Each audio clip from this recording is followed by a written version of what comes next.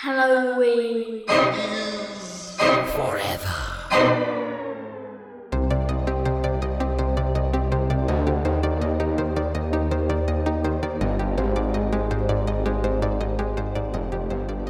Oh my god, I just farted. It smells so bad.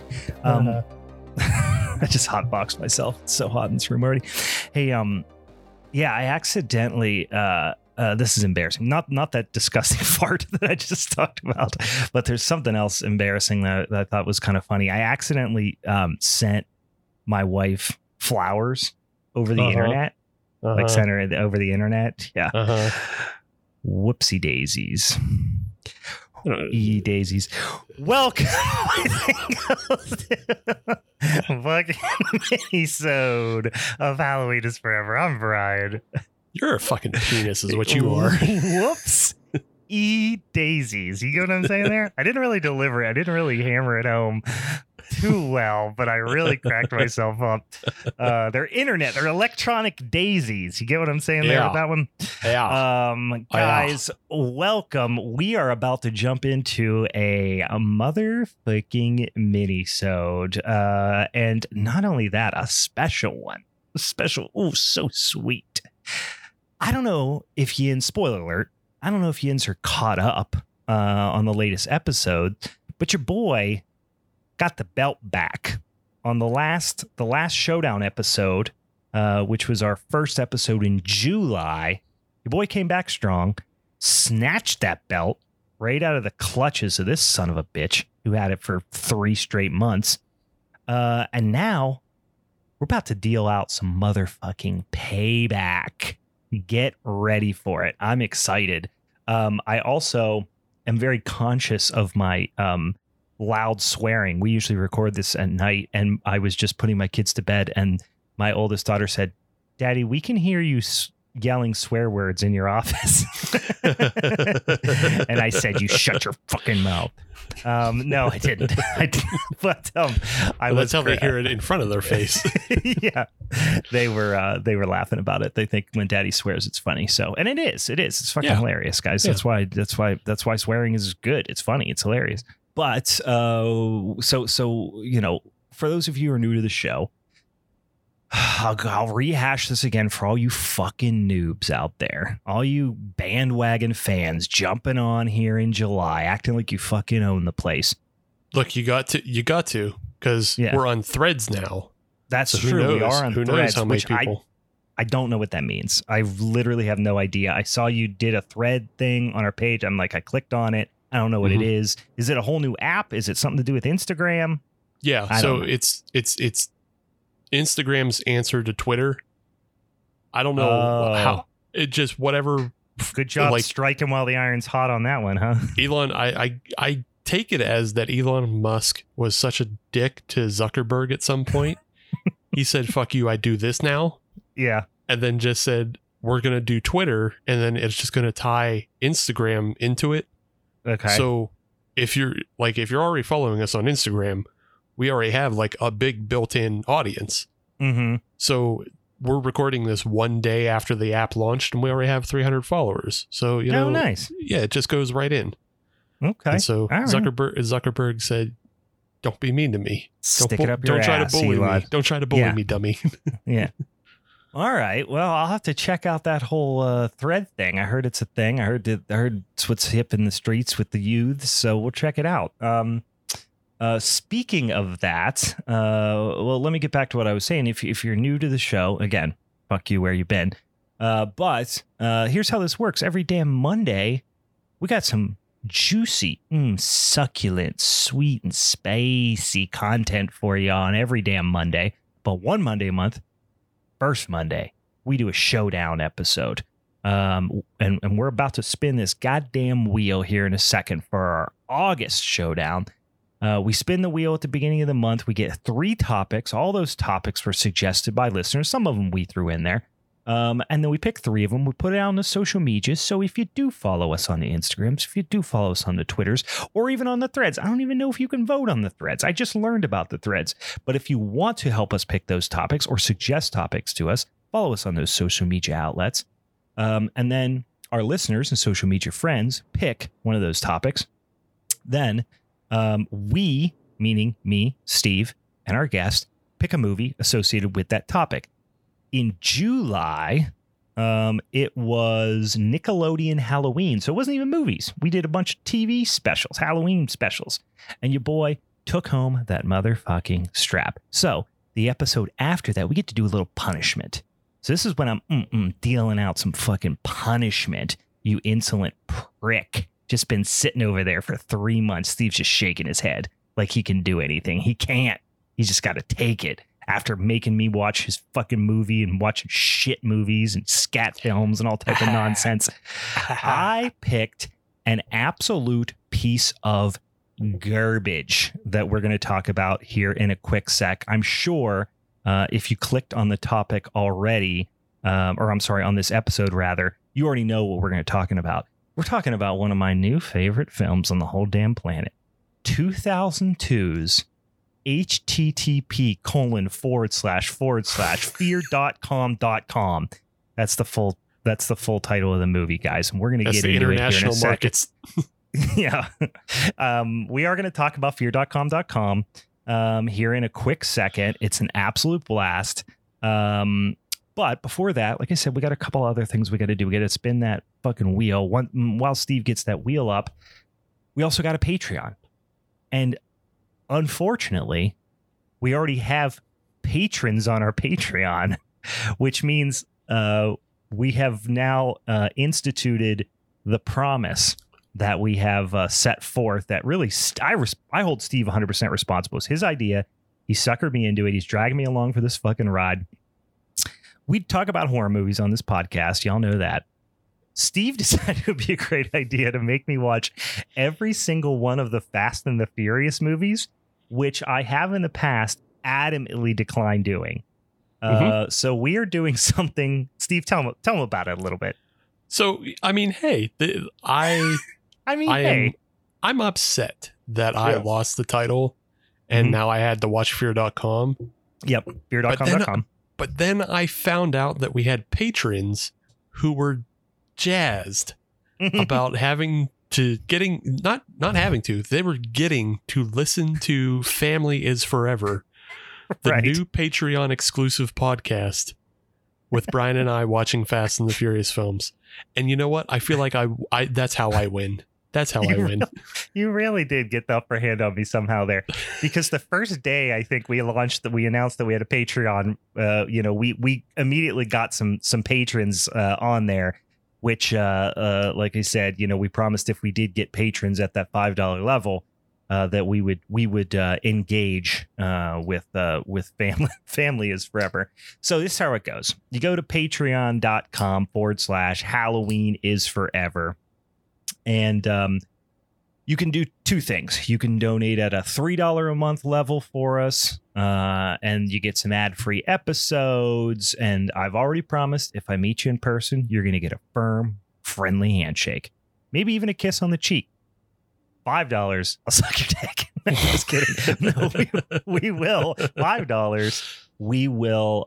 You get those things. Plus, you get to jump on the old Discord if you want. And we're going to do some live recordings and some fun little Q&As and things like that on the Discord. And you get access to that all-important extra episode every month. That is Family is Forever. We're going to go in chronological order. Mm-hmm. I was hoping at least we'd go a couple months without anybody signing up for the Patreon, but unfortunately people jumped right on that. Mm-hmm. So I'm going to have to watch the first Fast and the Furious movie, which I do believe is the only one I've seen. Okay. I think I might have Tokyo drifted at some point just for a minute or two, but I don't remember. That's the second one, right? No, it's the third one. Okay, fuck. Then I don't know which ones I've seen. I think I saw maybe I played a video game with some Tokyo drifting that happens. I don't know, but I've definitely seen the first one. Okay, that could have just been a Need for Speed. Yeah, I might just be confusing Need for Speed with all these movies.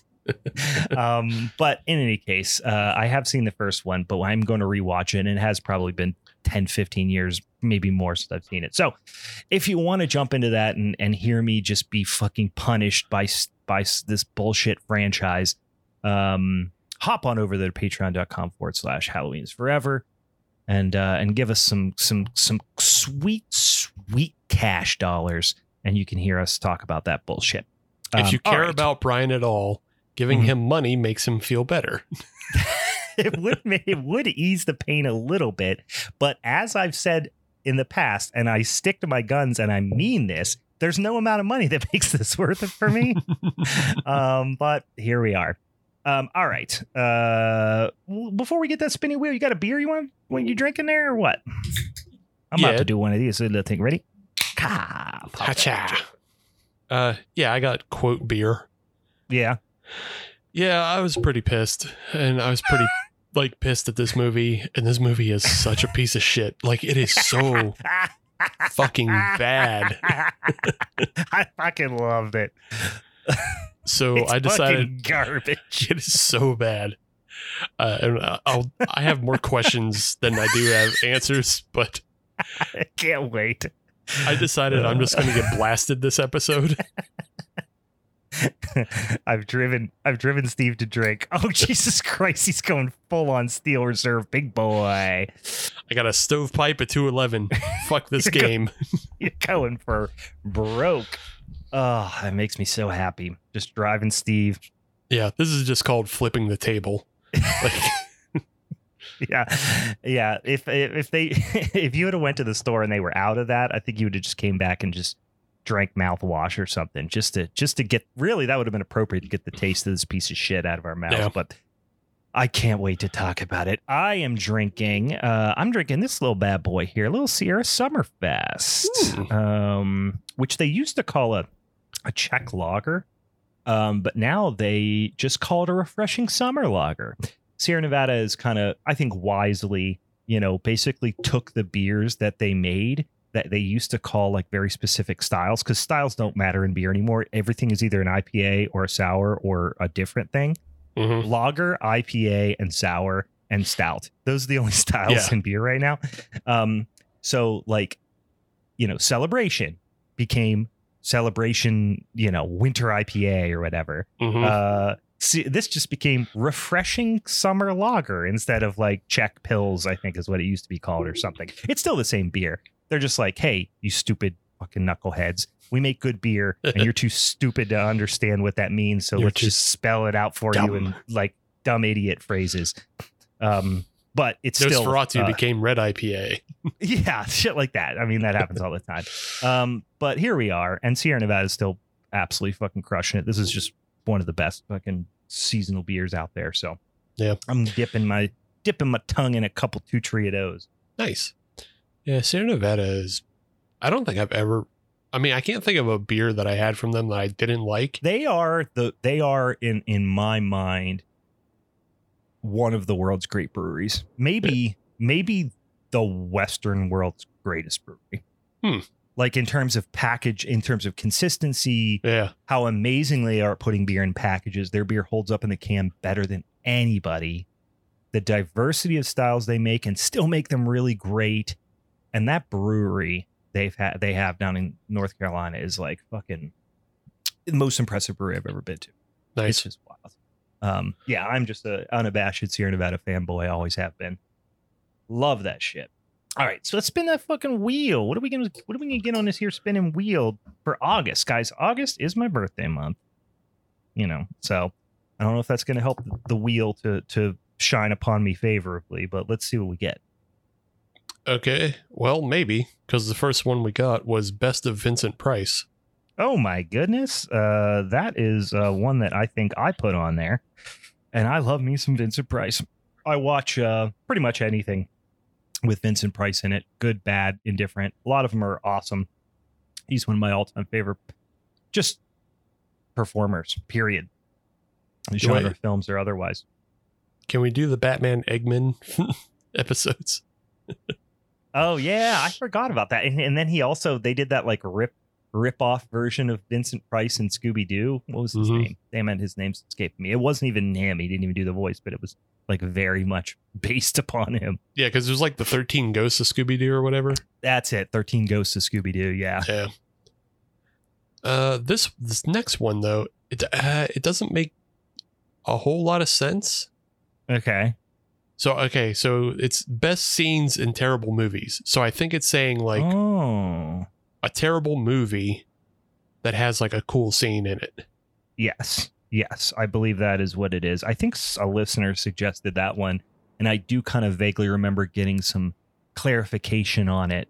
And yes, that is exactly what it means. Yeah. It is the movie sucks, but it's got, one or two really great scenes in it. Okay. It's got like a good kill or like some unexpected camera movement from it. Yep.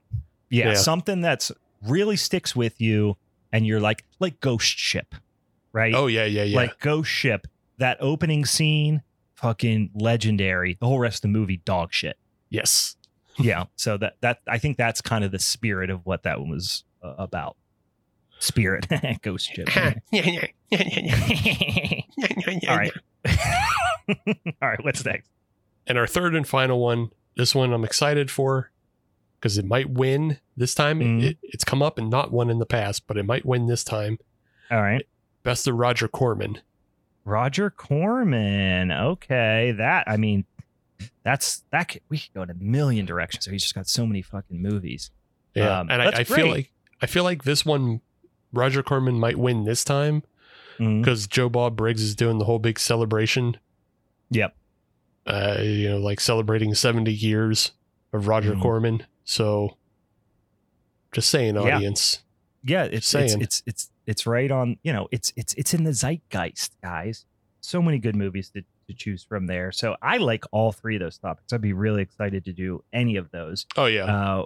Yeah. So once again, best of Vincent Price, best of Roger Corman, and then good scenes in bad movies. That'd be fun as well. Yeah. They're all good. They're all new. Mm-hmm. Not like we haven't done any of these before. So I'm pumped. Get ready for that sweet, juicy content, guys, in August. That'll be for August. So in the coming week here, check us out on the social medias, usually on the Instagram stories, and then in the Twitter feed. We'll do a little quiz on there or a little poll, and you can select which one you want. We'll tabulate all those votes up from the two platforms, and maybe in Threads. Again, I don't even know what the fuck that thing does, but we'll tabulate it. And then we'll tell you which one of those we're going to pick. And then the next episode, we'll tell you what our picks are going to be. We also will tell you who our next guest is going to be. We don't even freaking know that yet. So that'll be exciting as well. I might know. Oh, yeah? We already got somebody? Yeah, okay. I might know. All right.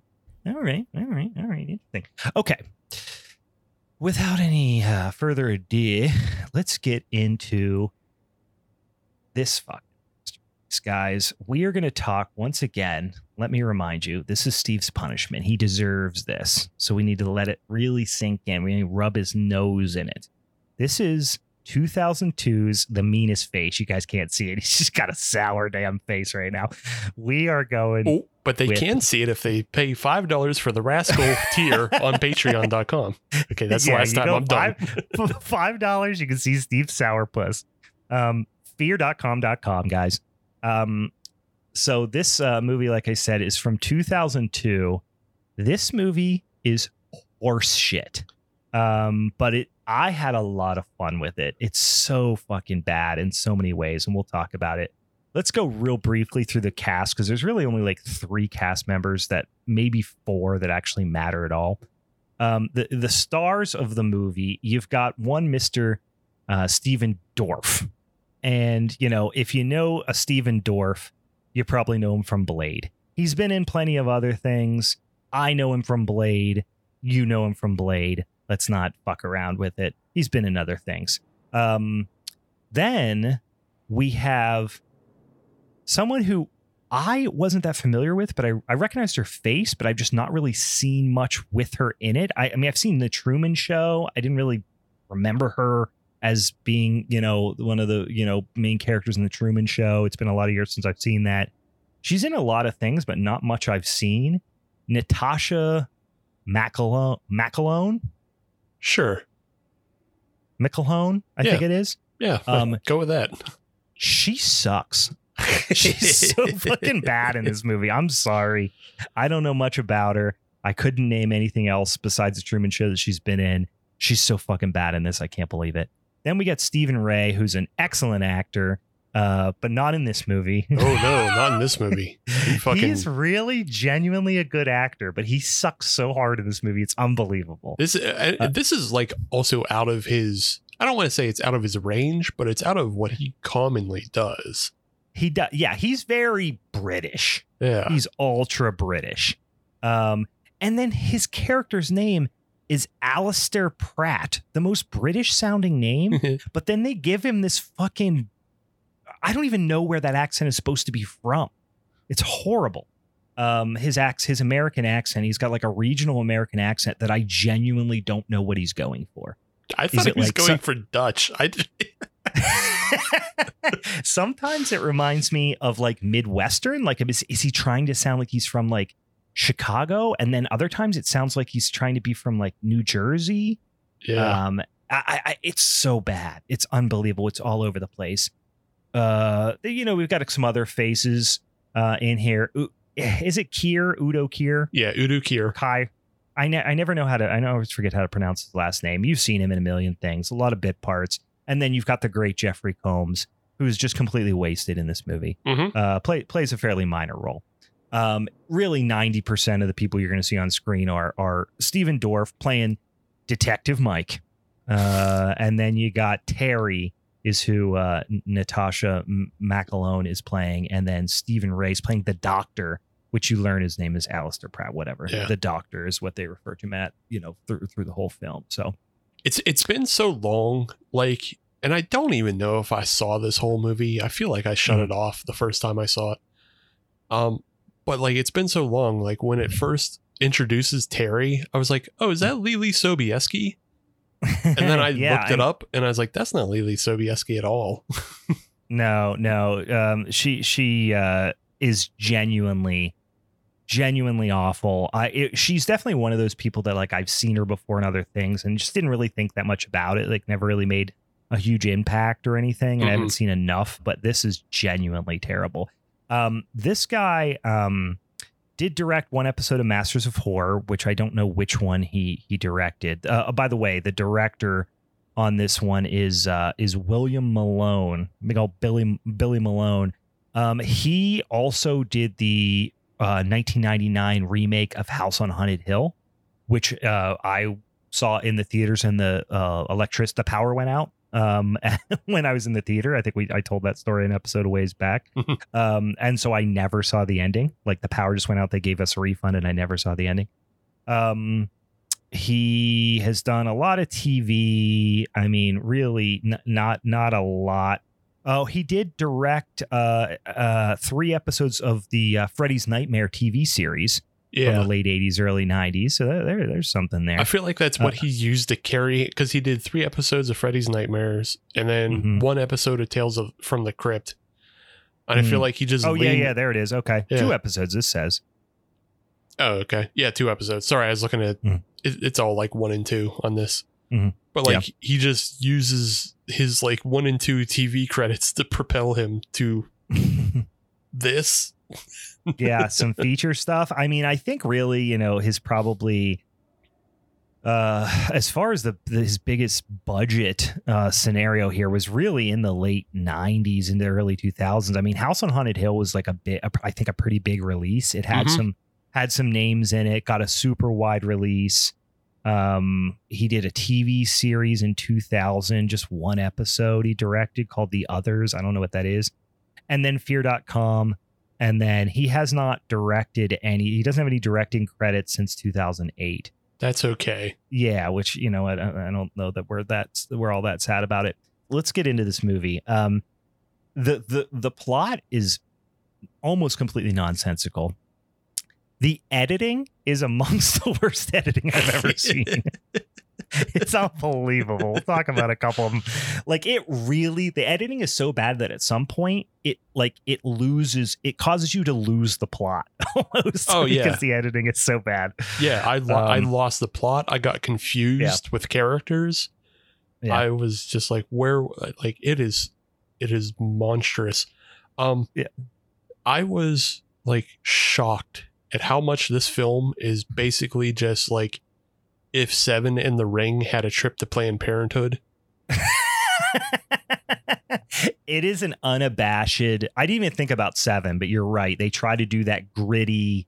They definitely are trying to bite on 7 as well, which I didn't even think about. But it is an unabashed ripoff of The Ring. Which and even The Ring, because this would have been not long after The Ring, remake. Well, right. Yeah, well, here's how it goes.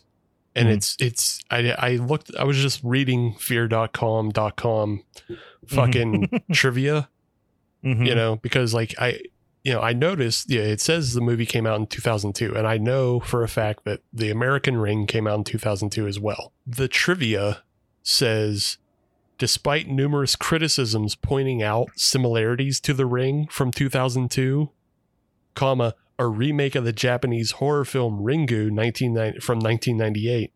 This movie was theatrically released 2 months before it. So they're trying to act like this movie didn't bite off. It didn't bite off The Ring because it came out before The Ring. But that's a Corman move right there. Yeah. But after The Ring, it's after the original Ring.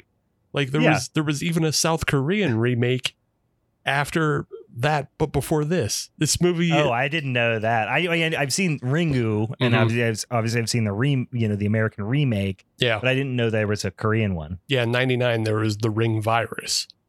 So okay, no, I don't know that one. So like this property is popular. It's been around. Right. People know about it. I'm pretty sure there was a bidding war on who gets to make the Ring.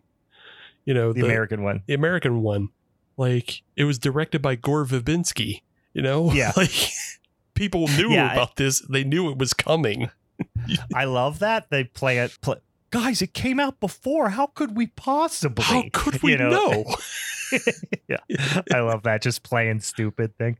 We'll talk about exactly why. But essentially, instead of watching a videotape and you get 24 hours before you die, this is you log on to a www and you get 48 hours. So how could you even confuse those two things? Yeah. But in any case, this movie started out, I did find it interesting to note this movie did start out just in the same way the actual internet began.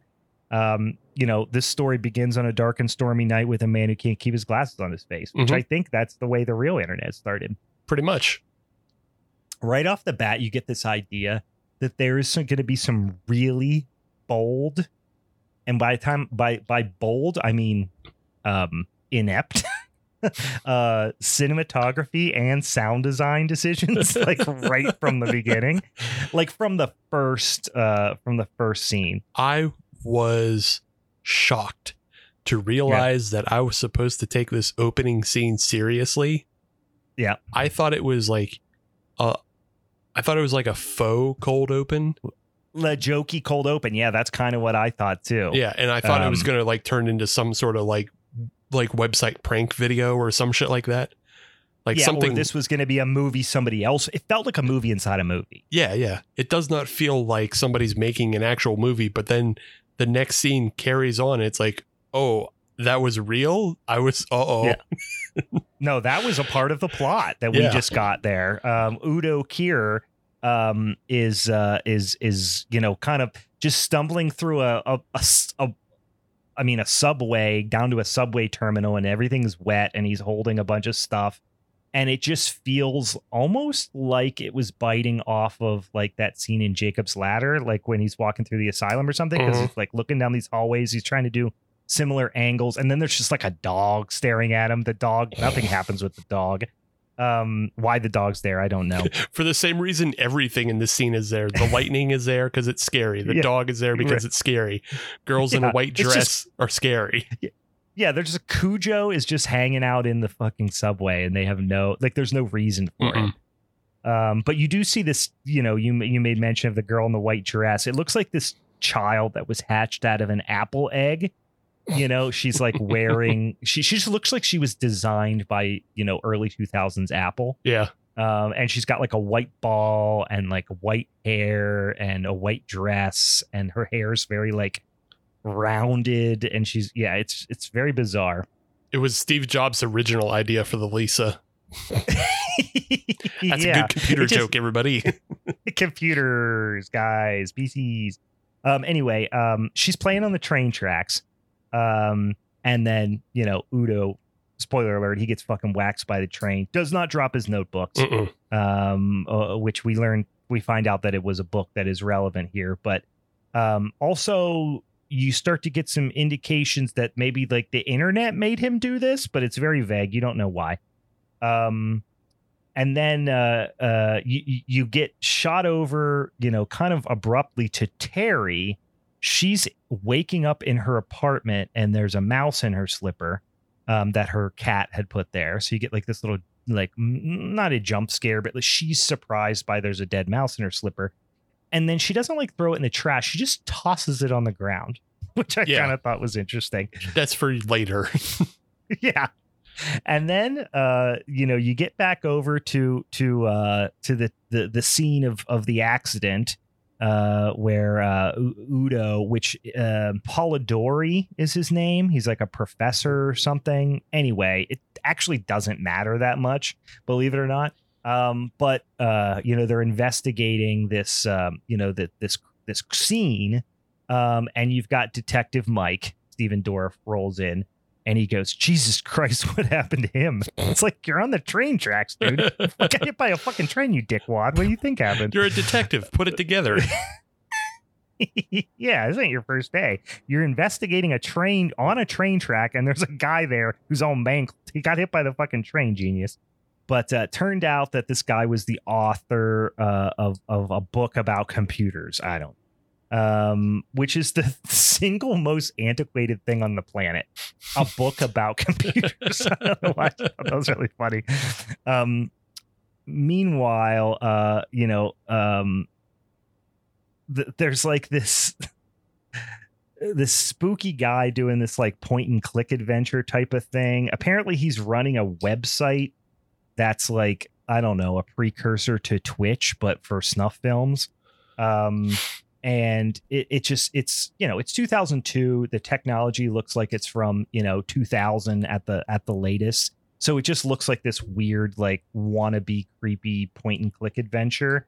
And it's so wildly, like, this time, around this time, mid 90s to even like the 2005-ish type of time frame, I guess. You got a lot of these movies where it's like the villain is the internet, kind of. Like, I'm being a little bit tongue in cheek here, but there's a lot of movies that kind of fall in that category. And there's always a lot of like speculative fiction around where the internet could take us, and the scary depths of this new technology that nobody understands yet, kind of thing. But honestly, in this instance, like, guessing the future of digital technology, they did a horrible job of it, and they didn't really even do anything technological. Basically, they're just like, you go to a website and then it gets in your brain. Like, that's the plot. Like, yeah. Lawnmower Man was way more creative and frankly probably more accurate in the way that it like speculated on the future of digital technology. And like, they go through this whole scene, like, I'm jumping ahead in the film, but like, they find a drunk writer to explain Udo Kier's philosophy and theory on the internet. And he explains it that Udo Kier's character thought that the internet could store energy and it could store. So like, basically they're just saying it can store ghosts. I'm like, yeah, that's not how any of this works. What are you, dumb? No. Well, it's like, it's almost like they could have said it was, I don't know. Essentially, that's what it is. It's the cloud. The cloud stores ghosts. Yeah, that's essentially what's happening here. But it also is through this whole like really horrible Flash website that they show so often because they're like really into showing off this technology. Yeah, it's a dog shit Newgrounds game is what it was. It's really, really bad. Even I feel like for 2002, it was really bad. But we do get a Jeffrey Combs sighting at this point, which, he's the best part of this piece of shit, even though he only has a few lines. But Stephen Dorff is detective, like I said, is Detective Mike, and Jeffrey Combs plays Sykes. They don't even give him a first name. He's just Sykes. So the doctor who you just kind of talked about, who's Unclear what his relationship to the actual website is. Still, after watching the movie, I think is not entirely clear. But essentially what he does is apparently he was already an existing serial killer. So we don't get any type of like ideas about his origins or how he escalates or anything. He's just a guy in a room who tortures people on a webcam, basically. And they call him the Doctor. Apparently Detective Mike has a long history with him, which we learn very little about. But he's kind of like a Zodiac type murderer, that's still at large. And like I said, he webcasts this torture and live murders essentially to all these viewers. But you don't ever really see anything about how he interacts with his viewers. It's just like a number, and you do meet people that along the way that apparently knew about it or had been infected in some capacity. So that's where the Ring kind of thing gets into it. Is if you log onto this website, you get infected by I don't know, a ghost that's looking for revenge that's in the website, maybe, but is also part of the website and was like programmed into actually what's happening on the website. So it's like, it's not like it's a supernatural website. It's a supernatural website. It doesn't make any sense because like the idea is that I guess there's a ghost piggybacking off his website and just haunts his website. And like, but she's such an essential part of the experience of the site, though. But he's totally unaware of it. Yeah, because of how they beat him in the end. Yeah, he didn't know anything about it. It's like you host this website that has potentially thousands and thousands of followers that tune in to watch your live webcasts of you torturing and murdering people, but you have never been to your website. Like. Yeah. You don't know how any of this works. You just turn on a camera and it magically goes into the internet to all these people. Like, he doesn't seem to be aware of the functionality of the website, despite the fact that he is like this mastermind that's I assume funding the entire thing and has multiple locations, which we'll come to learn. It's just, to say there's plot holes would be like the understatement of the century. Like there's so many that it's almost difficult to even understand what's happening. Yeah. And not almost, it is very difficult. It's pretty difficult because for a bit, I just thought there were two websites. There was fear.com. There was fear.com.com. Right. And then there's his website.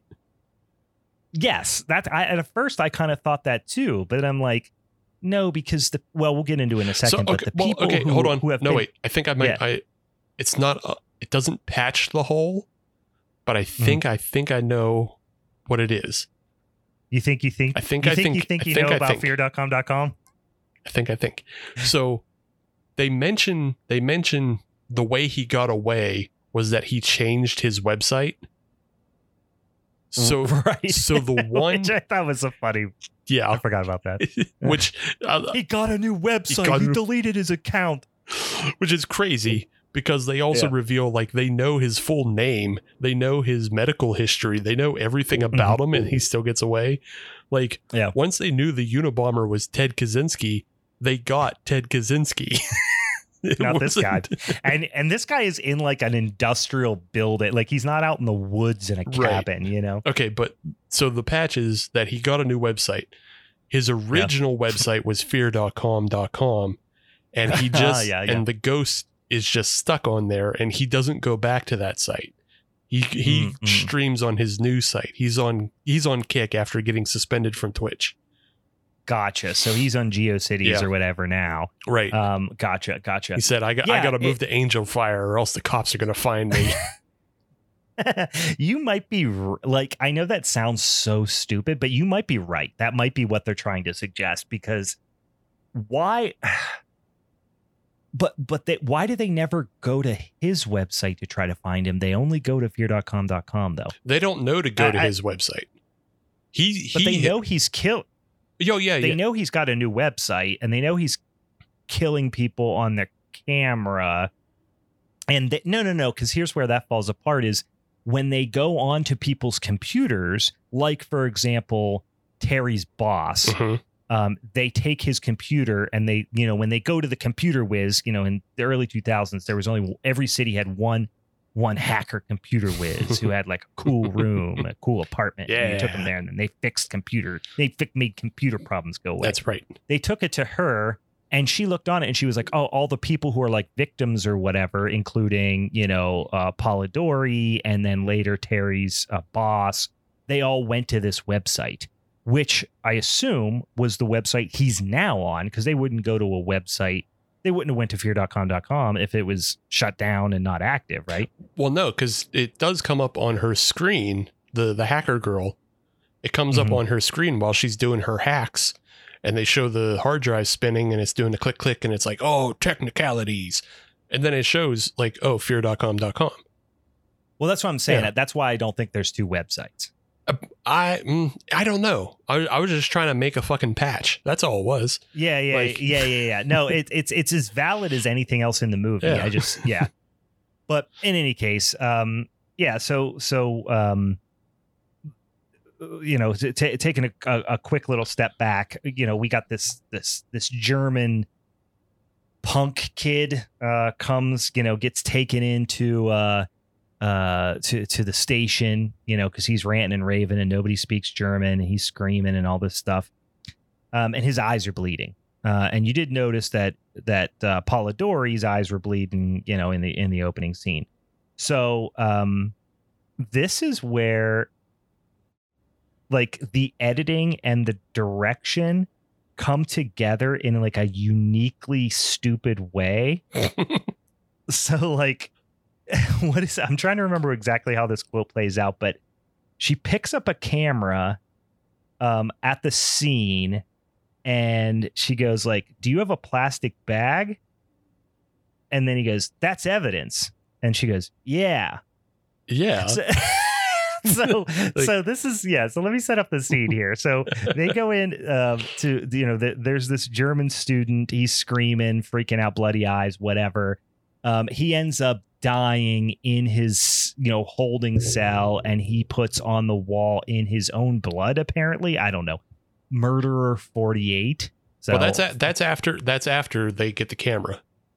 Oh, that's right. Yeah. So he's still in his holding cell, whatever. Yeah. No. They go to his apartment. Yeah, it's just weird detective work because he comes in screaming, carrying on, bleeding from the eyes, and Steven Dorff goes, "Well, get me a translator." And usually it just kind of ends there. Yeah, that's right. Like somehow he figures out in that small amount of time, they figure out where he lives. And then they all decide, well, we better go there. Why? You don't know what he's talking about. You don't like what is at his apartment that you know? You don't know anything. No, this is genuinely hard to follow because it's just so poorly edited. But yeah, they go to his apartment. That's before he dies. You're right. I mean, it's inconsequential, but they go to his apartment. By the way, Mike and Terry haven't met each other yet. You've just kind of experiencing them separately. And then when they go to the German student's apartment, Mike is in there and, doing investigative stuff. And Terry just bops in. She works for the Department of Health. The Department of Health. Yeah, the DOH. So she's not a detective or anything because they don't know what's going on yet. They call her, when his eyes are bleeding and all that, they call him in because they're like, oh, does he have like I think they mentioned Ebola virus or something like that. She comes in to the apartment just unannounced, and he's like, who the fuck are you? And she's like, I'm from the DOH. And that's when she picks up the camera, like a handy cam kind of thing, and goes, do you have a plastic bag? And he goes, that's evidence. And she goes, yeah. And that's they cut the scene like that. It's just such a fucking wild scene. And like it's not like she picked it up like an idiot. She picked it up like with a pen and was holding it by the strap and was like, yeah, I know it's evidence. I'm holding it like it's evidence. I'm not getting any fingerprints on it, you asshole. But she's also not a cop. Like, don't touch things at a crime scene. Also not a cop. Yeah, so they go there, they do police things, and there's a dead girl in the tub, and her eyes are bleeding too. And then that's when she's like, it might be a virus or something like that. um, they need to get back. They get this call as they're kind of, investigating this, and they take the camera and all that stuff. They get this call that's like, you got to get back to the station right now. And then that's when they get back, and the German kid is dead, and Murderer 48 is written on the, on the wall in his blood. He has presumably done this. So then like a bunch of hazmats come in and stuff. And Terry says they're probably, already infected, but just kind of acts like Mike is kind of being a douche for being concerned. Like he's like, wait, we're already infected. Like, should we have hazmats on? And she's like, you're probably already infected. And he's like, what? And she's like, fucking cool it. Like she's pissed at him for being concerned. But then like really quickly, they're like, no, never mind. It's not a virus. Which should have been the end of the movie for her. Yeah, she should be out the fucking door. But then you start to get these scenes of like this creep, like recording people with a handy cam, and Terry and Mike seem like they're a lot of times just part of two entirely different conversations that are happening independently, but have been edited together. Mm-hmm. It is like, you honestly don't know who they're talking to sometimes, because they don't seem like they're talking to each other. And they just may not have even been on set at the same time. It really felt like that. It really felt like that. You start to get these first person kind of, not first person, but like you're not seeing his face of the doctor, and he's recording people and he's creeping around. He tries to lure this, not tries, he does lure this theater employee. She's working the ticket counter at a theater, like a movie theater, and he's creeping on her and, lures her, basically says like, yeah, you could be a movie star or whatever. She's like, yeah, cool. So she comes and, to his fucking creepy lair. But Mike and Terry watch the German couple's camcorder, when the German guy and her together, and it shows the German, couple, these couple of students were doing some browsing on the WWWs before she died. And it's also horrible. Like there are more, like I see videos on TikTok on a daily basis that are like more believable than his performances, but they apparently stumbled onto, fear.com.com. And then what happens is when you go on the old www.fear.com.com, you get like a little flash that happens, and they don't really I guess explain it entirely. But you go on there, and there, there's this creepy voice lady's like, what are you here for? What do you want to fucking do? Blah, blah, blah. Like saying all these like really vaguely sexual things about like almost BDSM type of language. And then you're seeing like creepy things pop up on the screen, and like, almost looks like surgery videos kind of thing, but they're like all dubbed over with like this, creepy industrial, flash filter or something. and it's like all the it's like watching the montage from Event Horizon, where they show all the hell scenes from Event Horizon. They just do that, but with a blue filter over. Yeah, and then like close up on an eye, and then like you could just tell, and we get deeper and deeper versions of this as like more people go to the website, like as the viewer you see more of it. And it's such an incredibly cheap, crappy attempt to kind of mimic what they do in the ring when you watch the tape. Mm-hmm. But it's just like they're trying to make it like dirty and sexy. Yeah, it's just so fucking lame. Yeah, it starts as like dirty, sexy, industrial 9 Inch Nails video.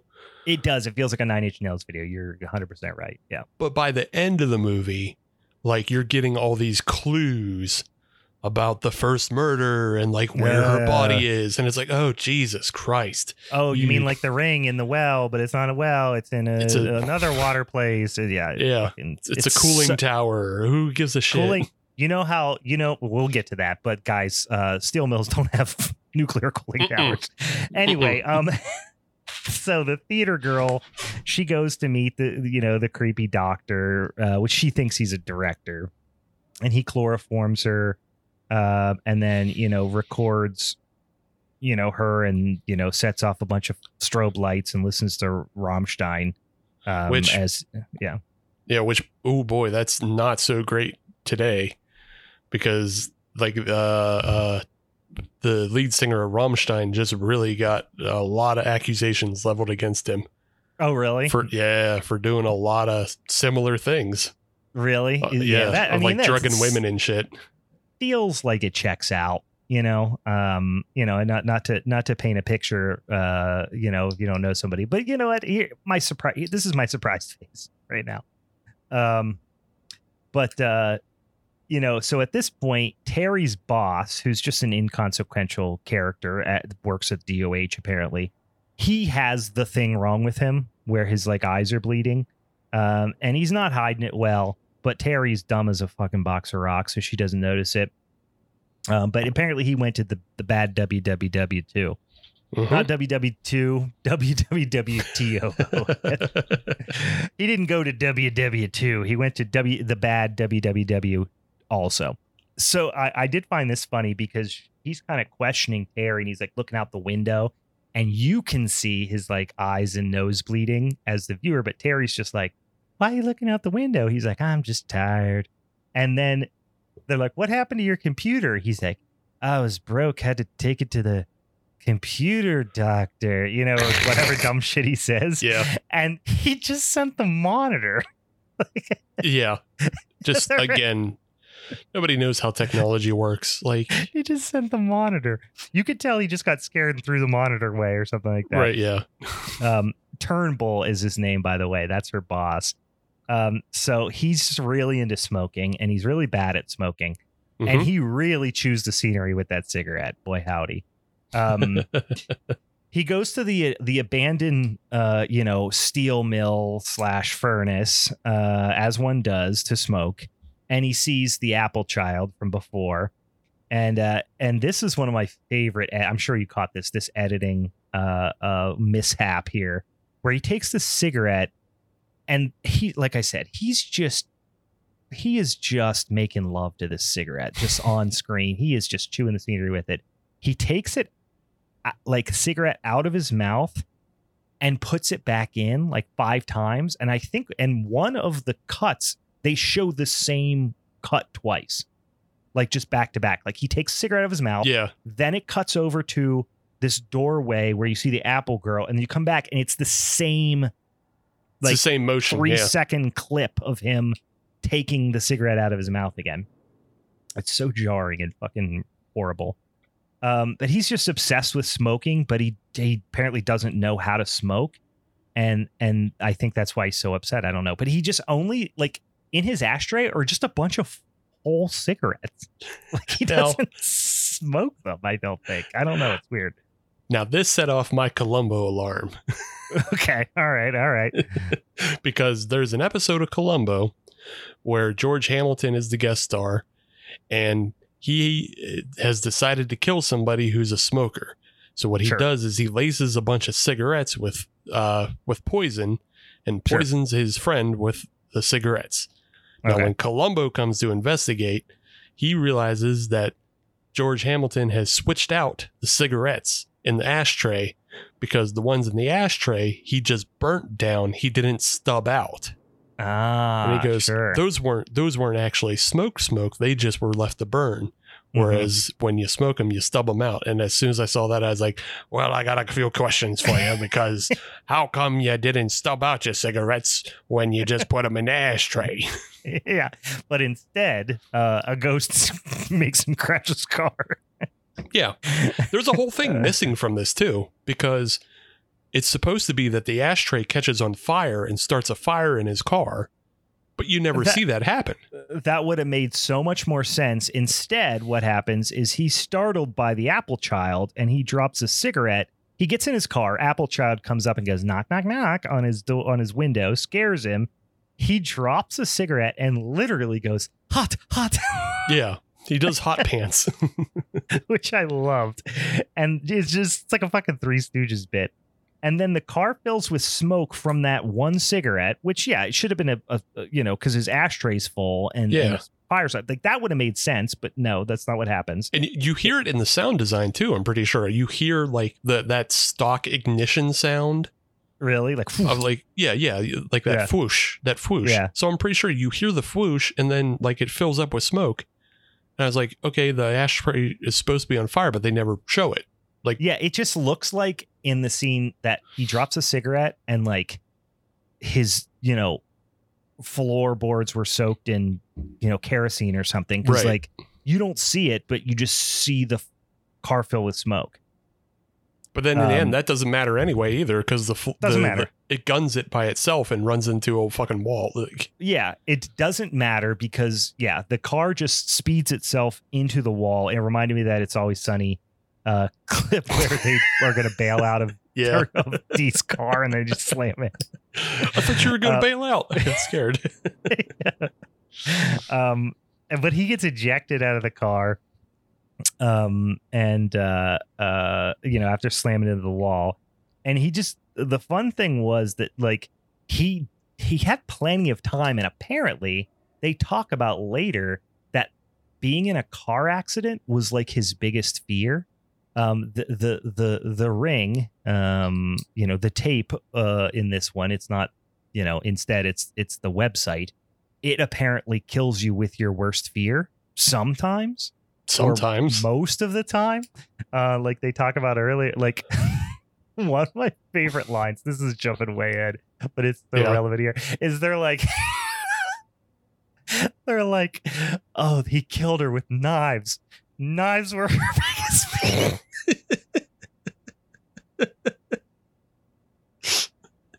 Oh my god, I almost pissed myself because they're his biggest fear was getting in a car crash. Her biggest fear was knives. The other one that got me was you find out the German girl, her biggest fear was drowning. And then Steven Dorff points that out. He's like, well, she didn't drown. She just, hit her head and died. And then Terry's like, one of the but she died in water. Yeah.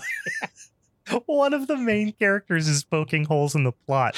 But yeah, I forgot about that. She goes, he didn't drown. She's like, yeah, but died in water. She died in water. Good enough. Oh my God. It's gotcha there. Like, the movie doesn't even like itself, not in the least. Yeah, but he apparently is scared of car crashes. That's like a huge phobia for him. But he never puts a seatbelt on. And even in all the time he has to put a seatbelt on as the car is speeding towards the wall, he just flails. He never puts a seatbelt on and then gets ejected out of the window. That's just one of the fucking best scenes in the movie. It's so asinine. And Ralph Nader says, I told you so. Yeah, I should. It's against the law. Buckle up. But anyway, meanwhile, they determined that the German girl died of a heart attack / brain hemorrhage because of too much adrenaline. That's what happens, I guess, sometimes. So not water. Drowning. Not drowning. It's so fucking dumb.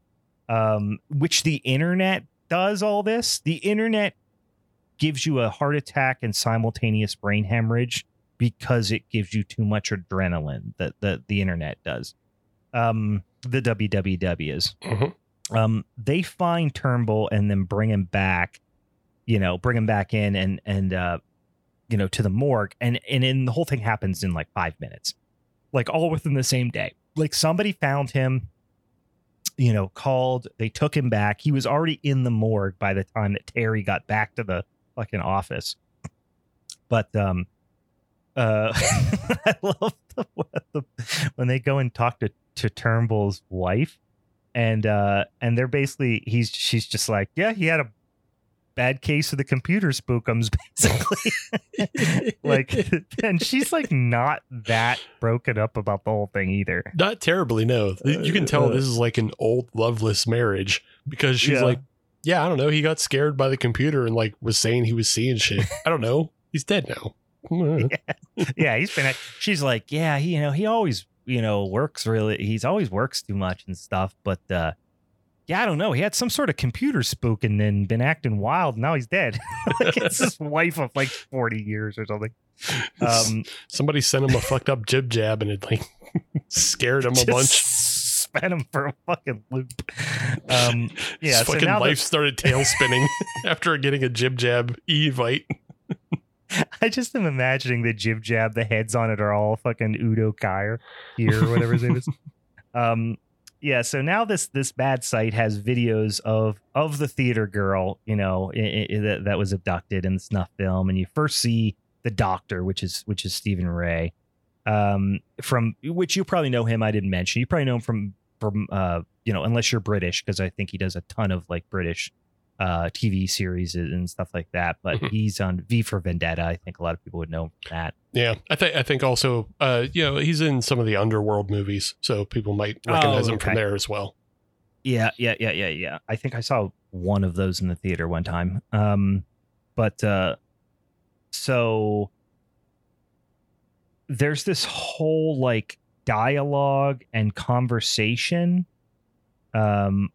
with, I guess, this is the point. I want to make sure I don't get mixed up. This is the point where they take the computer to the computer wizard, who's Karen, right? That's Karen. Is her name Karen? I don't know. I didn't remember anybody's fucking names. No, Denise. I think Denise is Denise. Yeah, Denise. Denise is computer wizard. Yeah, who's Karen then? I don't know. You made that one up. Karen? I might have made that one up. I swear there was a Karen. Apparently not. Maybe you were just like, somebody's acting like a Karen. Yeah, I guess so. So I also this like, was there such thing as a live stream in like 2001? You know what I mean? Like I really didn't think like webcams and stuff were really that much of a thing in, that early on. I don't know. Maybe I'm wrong. Well, I think so. I mean, because American Pie would have come out in 2001 or 2000, right? Mm-hmm. And the whole thing was that they were live streaming. Yeah, American Pie's from 99, so they were live streaming. Okay. Shannon Elizabeth in that one scene, so that's probably where they stole that from, whether it's accurate or not. Yeah, it would have been quite new technology, I guess, then for the average user at least. But anyway, so after all this, Detective Mike says, we got to check out these computers. Literally, quote. I didn't make that up. So Terry watches the tape again of the German couple, and there's a flash the German kid saw on the screen, and then they died. And she checks the timestamp, and they died exactly 48 hours later. So in case you didn't see that coming, they go take to Denise, who I called Karen earlier.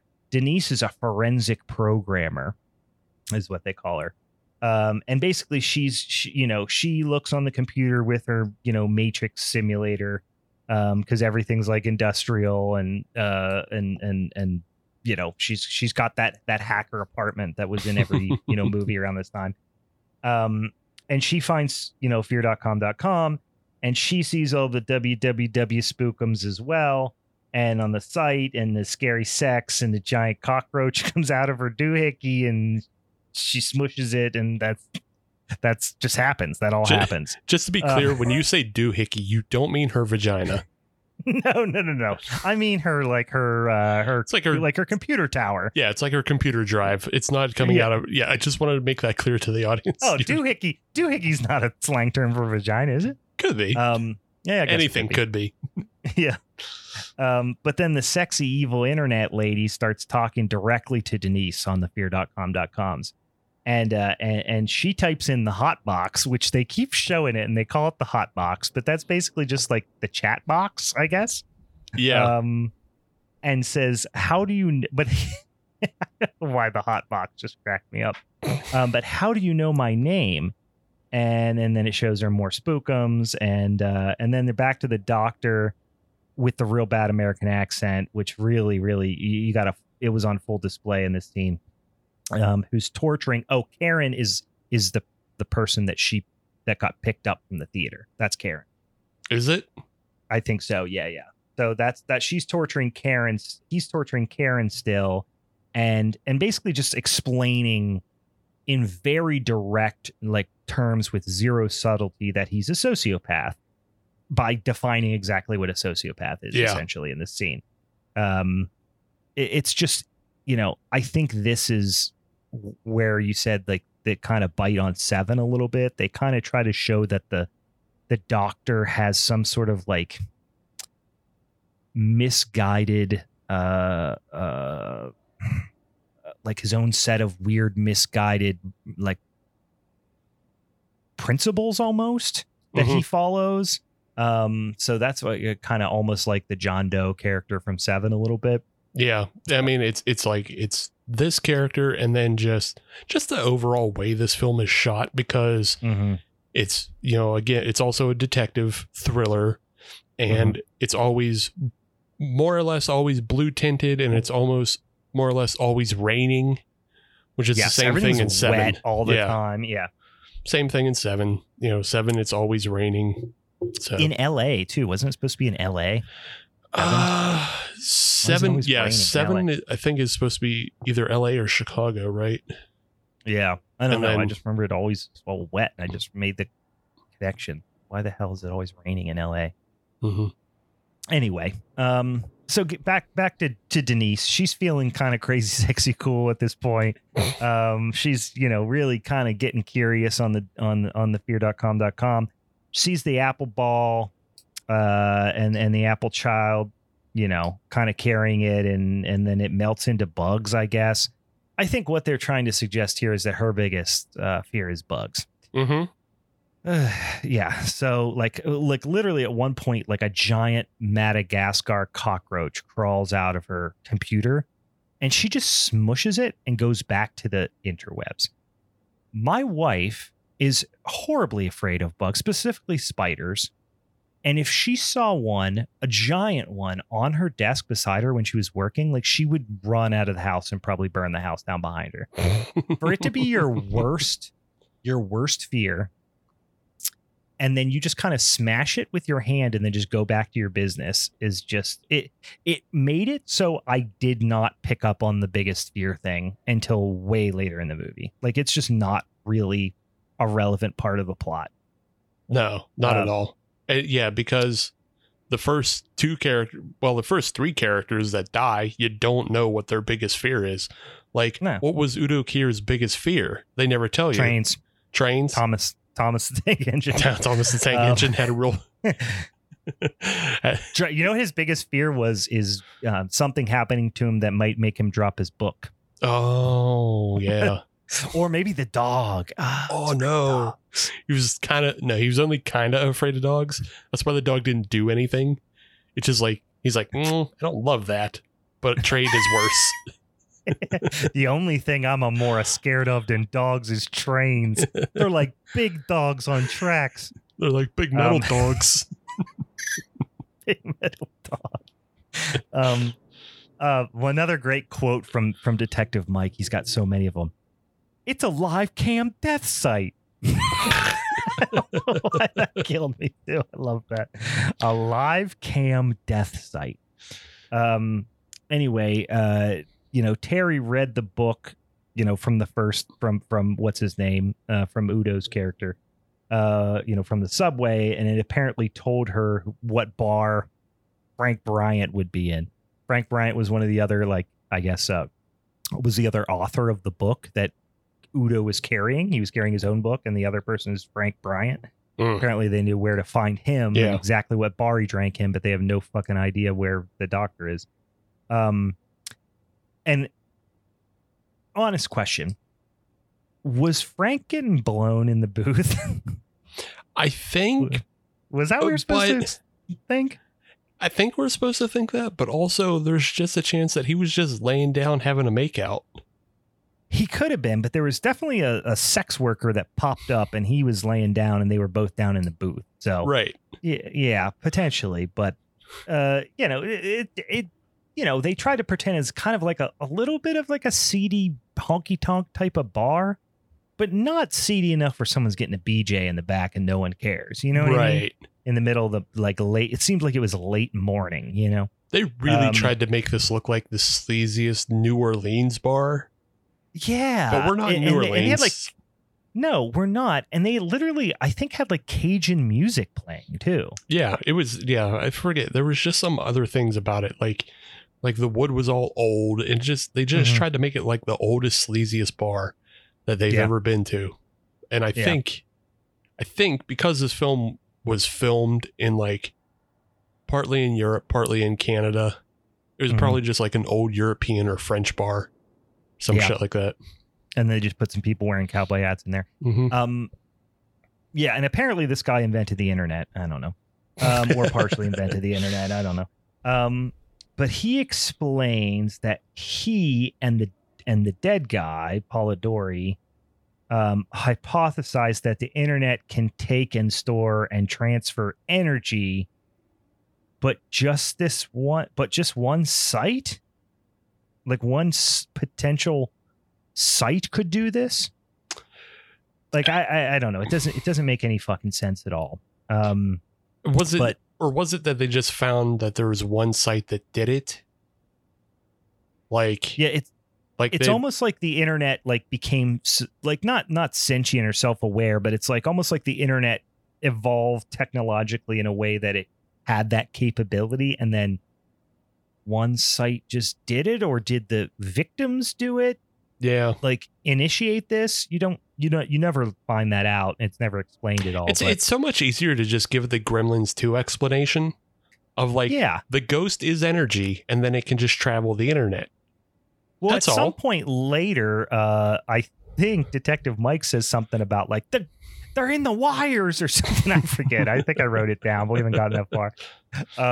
But Denise, the cyber hacker, she's losing her shit at this point. She's drawing fucking ones and zeros everywhere, and then a bunch of giant fucking roaches show up.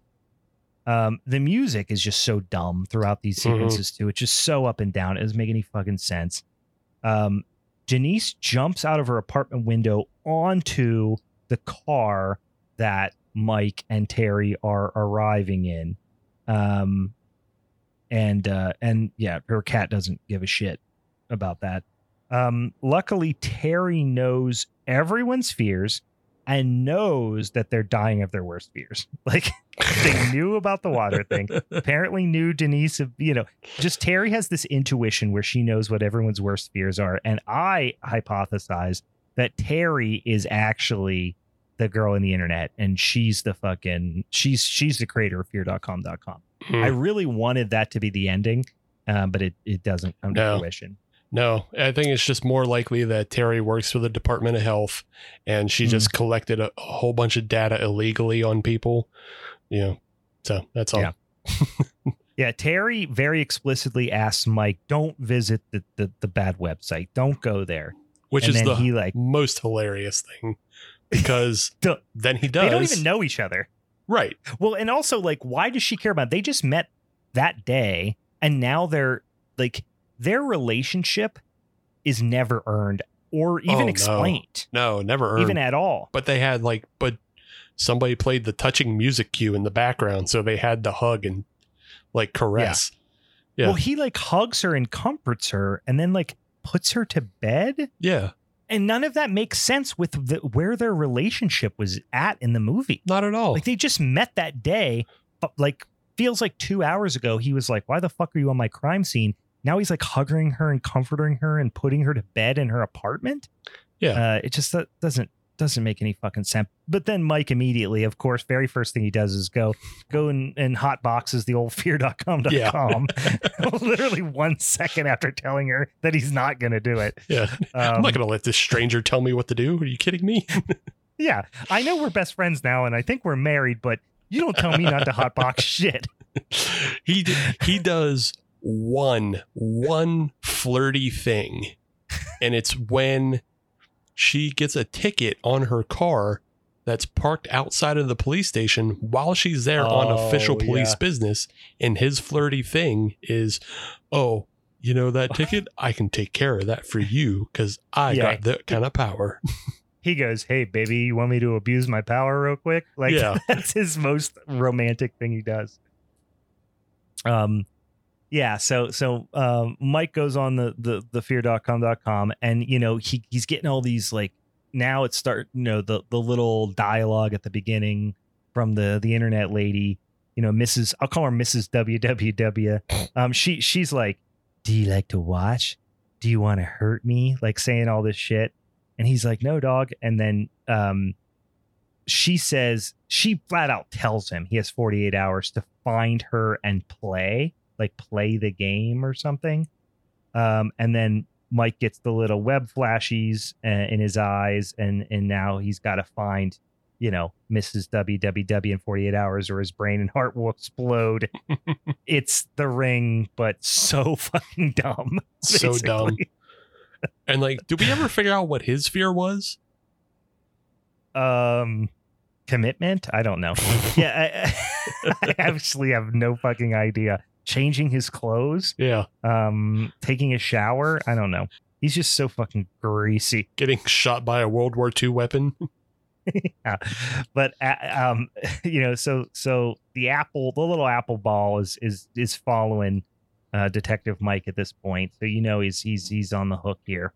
So much of this episode is like not the styling, but some of the camera tricks are literally from like reminding me of Goosebumps, the TV series. Mm-hmm. Like they do the tilt the camera and then stretch something and it becomes scary. Like, yeah. It's literally the same camera tricks you get on literally on Goosebumps, like some of these same exact camera tricks. Yeah, like everything in this film feels outdated even for 2002. Mm-hmm. Like, and we haven't got to the special effects yet, but it's like it is abysmal just to even look at this thing. Yeah, and at the end, it does seem, spoiler alert, it does seem fitting that the main antagonist at the end does die. I think he ODs on bad CGI. Like, yep. I think that's what kills him in the end. But anyway, so Mike, runs into a lady in the elevator that makes his brain shake. I don't know. And then Terry wakes up and knows he did the naughtybad.com. Like she knows he did it. And then Mike pulls a real pot calling the kettle black situation by telling Terry not to go on the site. And then she does it.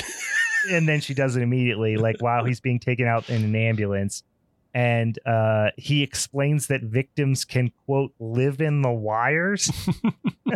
That's what I like that one a lot. And I'm convinced at this point, like by this point in the movie, I'm convinced that the people who made this movie literally have zero idea what the internet is and probably still don't. Yeah, you're like not wrong. It feels like they were like, the internet might as well have been, threads to me, and I'm like, I don't know what it is. Is it like it's Instagram or Twitter? Like they were like that, but for the whole internet. Yeah, it just doesn't. It's so funny because this week I have watched this movie and Death Spa. I was a guest on. They called this a movie this week or last week. Right. So you can go check out that episode. We're talking Death Spa on that show. That's a fun one. But this movie and Death Spa have so much in common that it's like upsetting. Both are about ghosts inhabiting computers. Both are about people who have no idea what the fuck technology is or what it does. And both have doctors who carry Lugers for no reason at all. A doctor always carries a Luger. So like that's just a James Bond, I feel like, thing. You know what I mean? Like if you're a doctor, if you're an evil doctor, you have to carry a Luger. Yeah. I even made note of that when I read that. I was like, was that a Luger? Like, yeah. It's on his package. Stupid. So here's a quick question. How did Terry know where Mike was and that he went on the site? Well, didn't she go? She went to the he went to the hospital, right? Because he how had did like she brain know shake. that? Yeah, but did she just assume that was from the bad website? I guess Probably. I mean, why else would he just be shaking in a hospital bed for no reason? I don't know. If you saw somebody shaking in the hospital bed, would you think seizure or evil website got in their brain? I mean, I would ask first. It's like, do you have a history of epilepsy? Do you have a history of going to www.fear.com.com? But again, remember, Terry works for the Department of Health, so she's already seen his file and knows he doesn't have a history of epilepsy.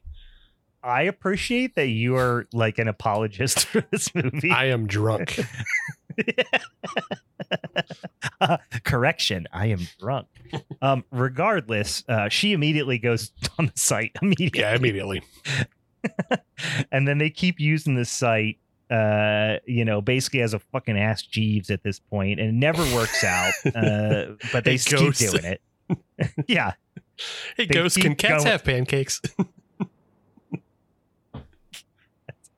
Yeah. And then they're like, do you want to hurt me? They're like, I'll take that as a no. But, Terry then has the spinny, shaky internet flashies too, of course, because she went on the bad website. They show, more and more of the images, like the kind of like snuff filmy images that are happening here. And it's just like, again, it's just a really poorly ripped off, version of the video from The Ring.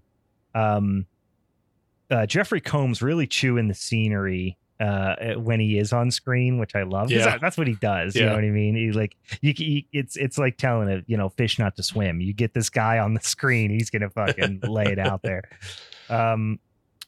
But there's now blood exploding out of files, and Jeffrey Combs' character says some nonsense thing that should have been cut, like along with the lines that would have made what he said make sense. It was like, so out of nowhere. And he basically he hits on her, right? Yeah, kind of. But like, just so the scene was so mangled, like with the editing, that it just makes, and to say it makes no sense almost sounds like a hacky, but like it just makes no sense. Yeah. You can almost see where they cut stuff out that made it not make sense. Yeah, it feels completely hacked up, because it goes from the two of them like investigating this thing on Mike's desk, and then Combs says something off color, and it's totally unmotivated as well, and it doesn't fit with what they were just doing. And she replies with "shut the fuck up," which is like, okay. It just, the whole scene was just like an absolute fucking hack job. Then Terry goes, again, not a cop. She goes to, or an investigator or anything, but she goes to one of the victims of the doctor, previous victims, homes, and talks to her mother, and shows, and she shows her pictures of, it's the apple child that we've been talking about. And apparently she was a hemophiliac, which made her hair white? Question mark. I don't know. If we know where hemophilia comes from, it's from inbreeding. So, gross kid. That's true. That was a real Habsburger syndrome situation. It's a real Habsburg royalty problem. The mom's accent is great. It's just such a forced, weird accent. It's like, where do you live? A different place than all these other people. I said, it was filmed in Europe, and it was filmed in Canada, and it's filmed all over the place. And I don't know if we've gone past the scene or not, but there's a scene where Terry's interacting. I think it's when she's interacting with somebody at the hospital, asking where Mike is. And the lady who's behind the receptionist desk there, I think she's completely ADR'd, because... Oh yeah, we're not there yet. Okay. But she's like, what does she say? She's like, because Terry's line is fucking fantastic, and I have it written down later.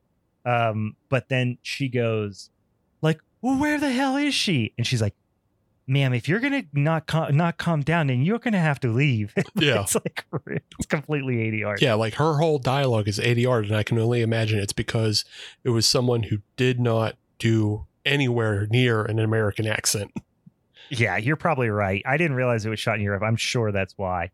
The accents are just all over the fucking place. But she does show a picture of the steel mill, and she's like, "Oh, that's the old mill right up the road." And like, in case it could get any more predictable, right?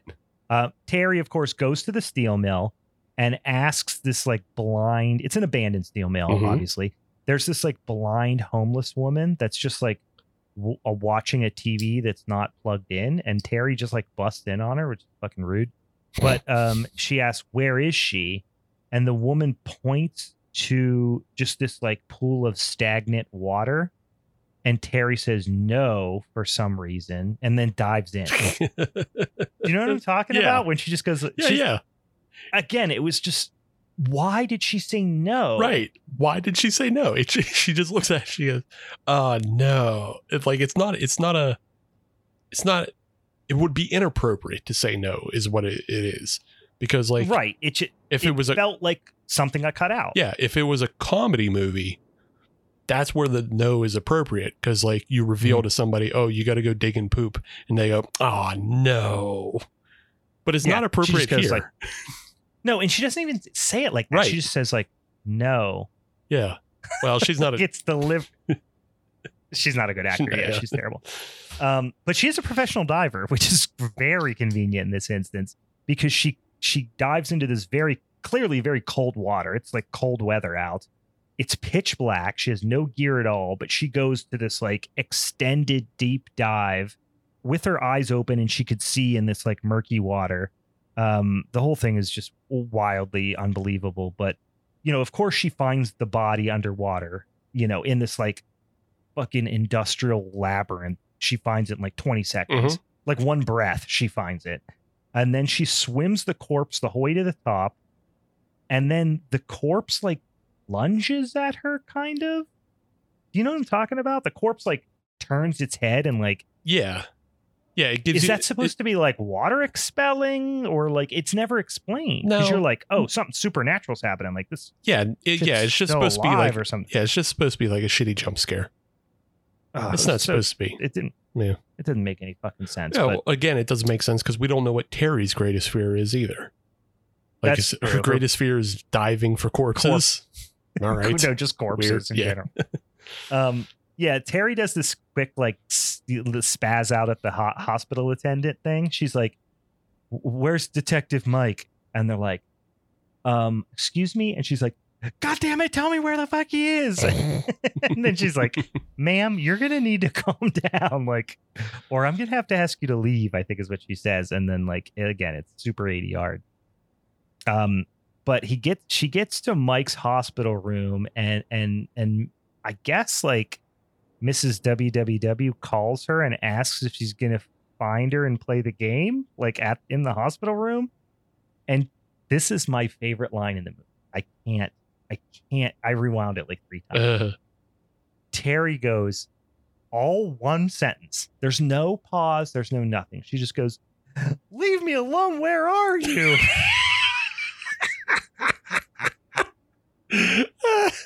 So wait, this is also in my notes. Would you like her to leave you alone, or do you want to know where she is? Which is it? This was also in my notes. What a baffling fucking thing. And it's right before she sees like the little apple ball thing. So like now shit's starting to, go crazy in Terry's head. The WWWs are getting her, but leave me alone. Where are you? It's such a fucking beautiful line. Oh, it's so perfect. I feel like that's something I'm going to yell at somebody in the future. Like, leave me alone. Where are you? That sounds like such a good thing for, I'm going to have to keep that in my back pocket for like the next beer fest I go to. And I'm just trying to find friends. Yeah. Leave me alone. Where are you? Just holler at the top of your lungs. So now the computer lady is like full on in Terry's head at this point. And she's, basically exploring Freddy Krueger's fucking crash pad, which is the, I guess is the no, it's not the mill. Where is she at this point? I don't fucking know. I don't know how they figure out this location. Yeah. I watched this over 2 days. And full disclosure, I'm embarrassed to say this. I bought it for $1.99 the first time on Amazon Prime. And then, but I have like free movie, free like download credits through Amazon from, having like an Amazon credit card or whatever. Yeah. And then, so it was free, but then I went back and I had let like too many days go by since the first time I started watching it. So I had to buy it again. Oh God. To watch like the last 20 minutes. I mean, it was like $2, but still, it's I don't feel good about it. Do you want me to make you feel worse? Yeah. It's free on Pluto. I know. I didn't realize that. I didn't look it up. I just did my whole search function on my anyway. Yeah. So just a quick tip for the audience. Anytime you want to watch a movie, what you do is you go on the Google and you just type in the name of the movie and you type in watch, and Google will just give you a list of all the places it's streaming. You can decide. I saw that it was free on Pluto, but I've never had Pluto and I don't know what it is. So I could probably just download Pluto. I don't really know. I watched it on the desktop, so it was fine. Yeah. But so apparently the body she found, that was the computer lady. Anyway, everything in the place, which that's why I think it was I thought it was the steel mill, but because everything's like exploding and like there's a scene, it just makes no sense where just shit starts to go wild. Like fire starts shooting out of places, the wind starts blowing, like all this supernatural stuff starts happening. And the editing is so horrible and jarring that you don't even know where she is or why any of this thing is happening. But then she just wakes up in a cell. Like she wakes up on the floor in this small room and she's just like, what time is it? You know what I'm talking about? I think I figured out what.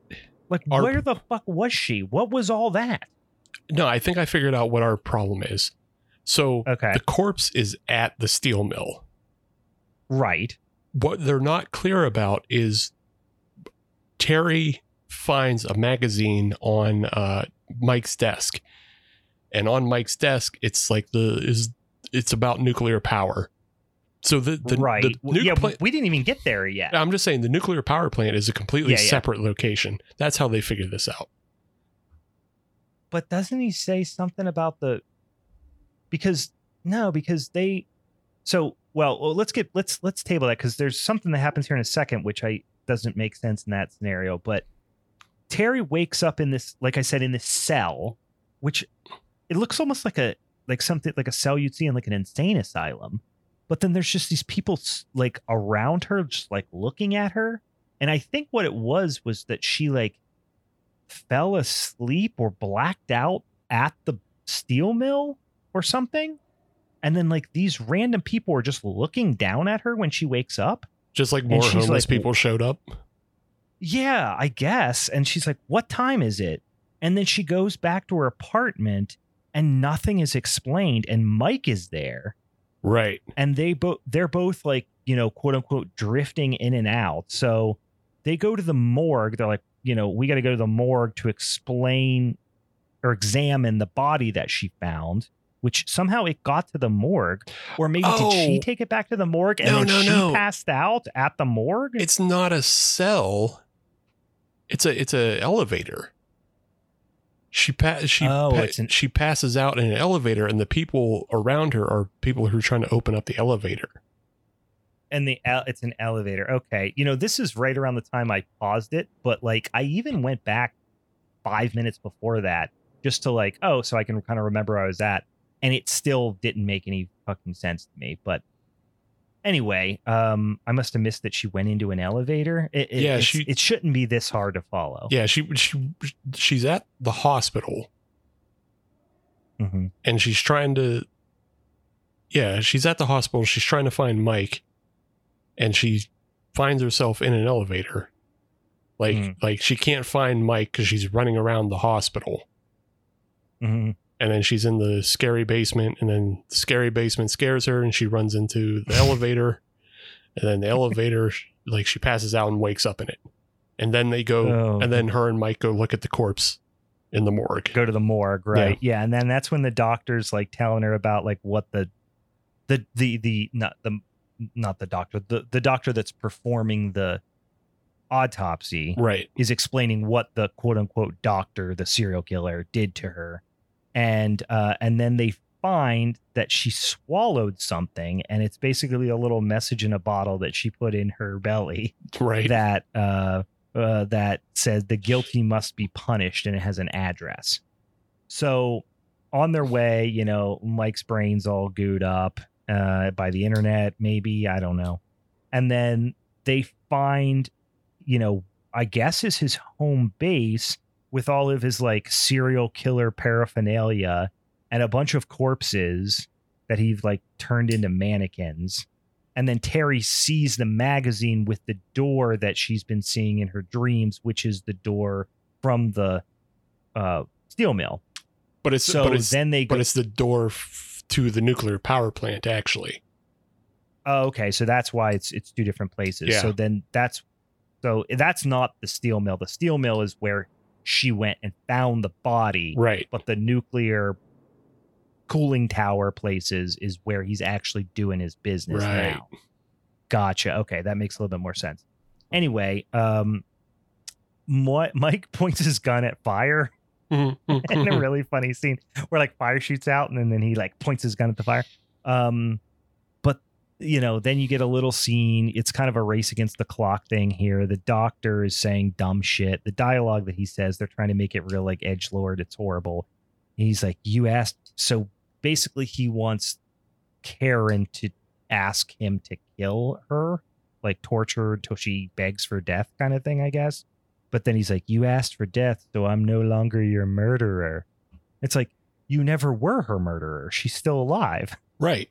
What are you fucking talking about, you moron? And how's that such a terrible line? And just because you asked doesn't mean that you didn't get murdered. Murder is, if somebody consents to being murdered, you still murdered them. Yeah. Also, there's a thing called duress. And if you put somebody under duress, anything they say is null and void because you had threatened them with violence. Yeah, I mean, I guess this guy's not in a great state of mind, but that line made no fucking sense. Or a doctor who's been through medical school. He should know better. He should know better. Come on, be better.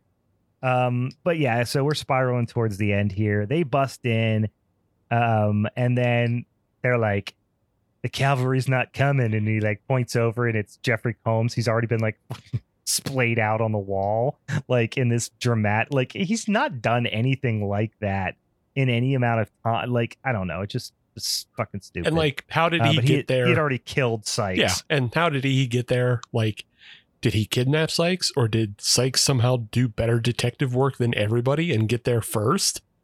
Well, they called him. Remember, they were like, we're here. Because they called Sykes when they were on their way there. Oh, yeah. And remember, he was playing cards. He's like, what are you doing? Why are you interrupting him? Oh, yeah. So they called him when they were already on the way. How did he beat them there? Well, he could have been closer, whatever. Maybe. But how did he beat them there, go inside, get murdered, get displayed up on the wall, right, and then him get back to his other business all before they got there, unless they were driving from fucking 2 states over. But and how did the doctor not set up another Patreon tier for everybody to watch that guy get killed? You got to charge extra for that.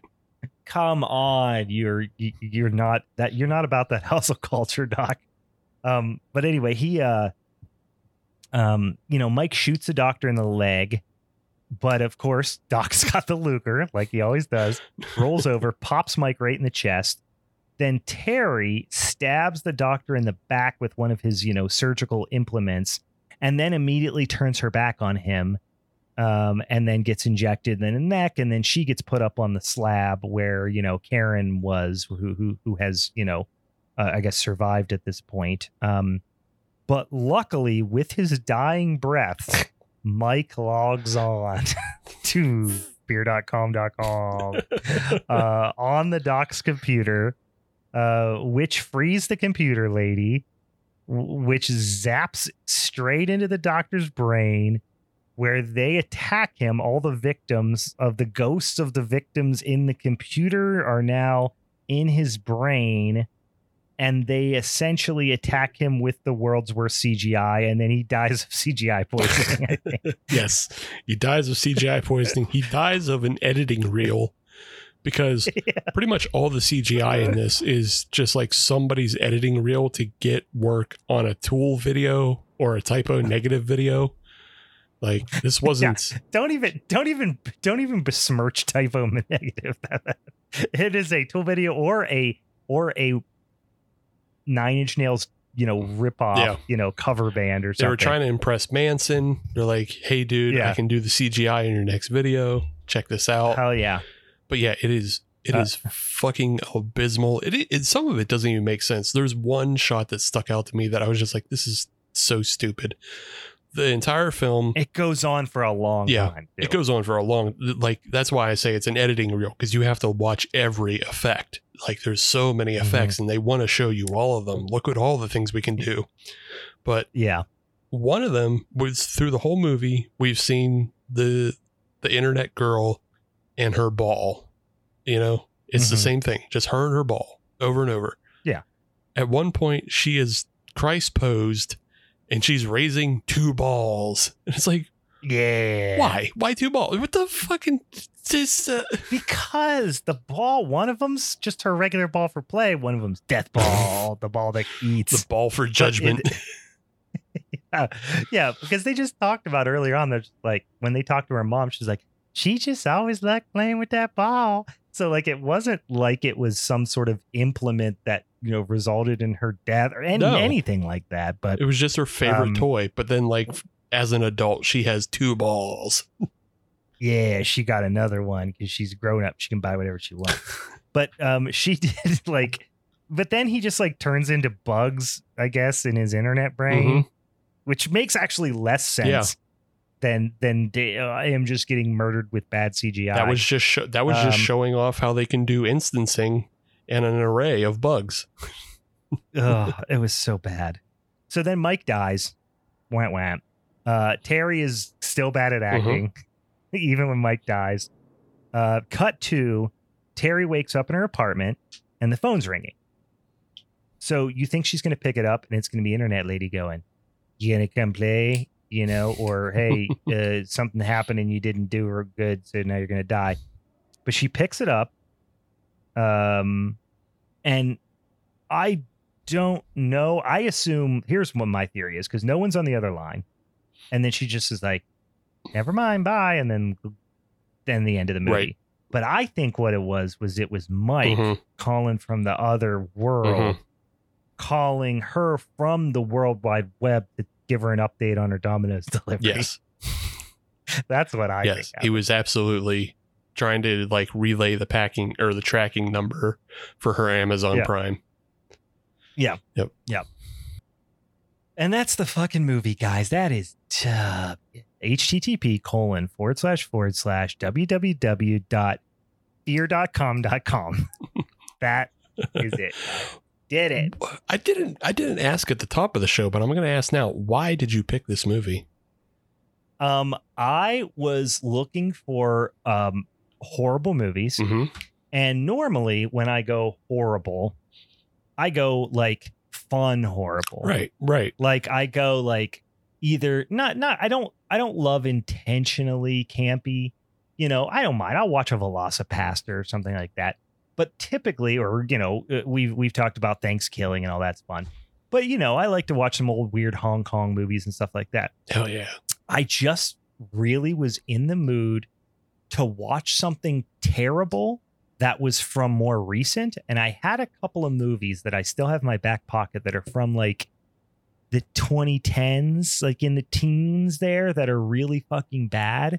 And in my research of one movie that I didn't remember the name of that I did ultimately find, I came across fear.com. And I was like, I don't think I've ever seen that.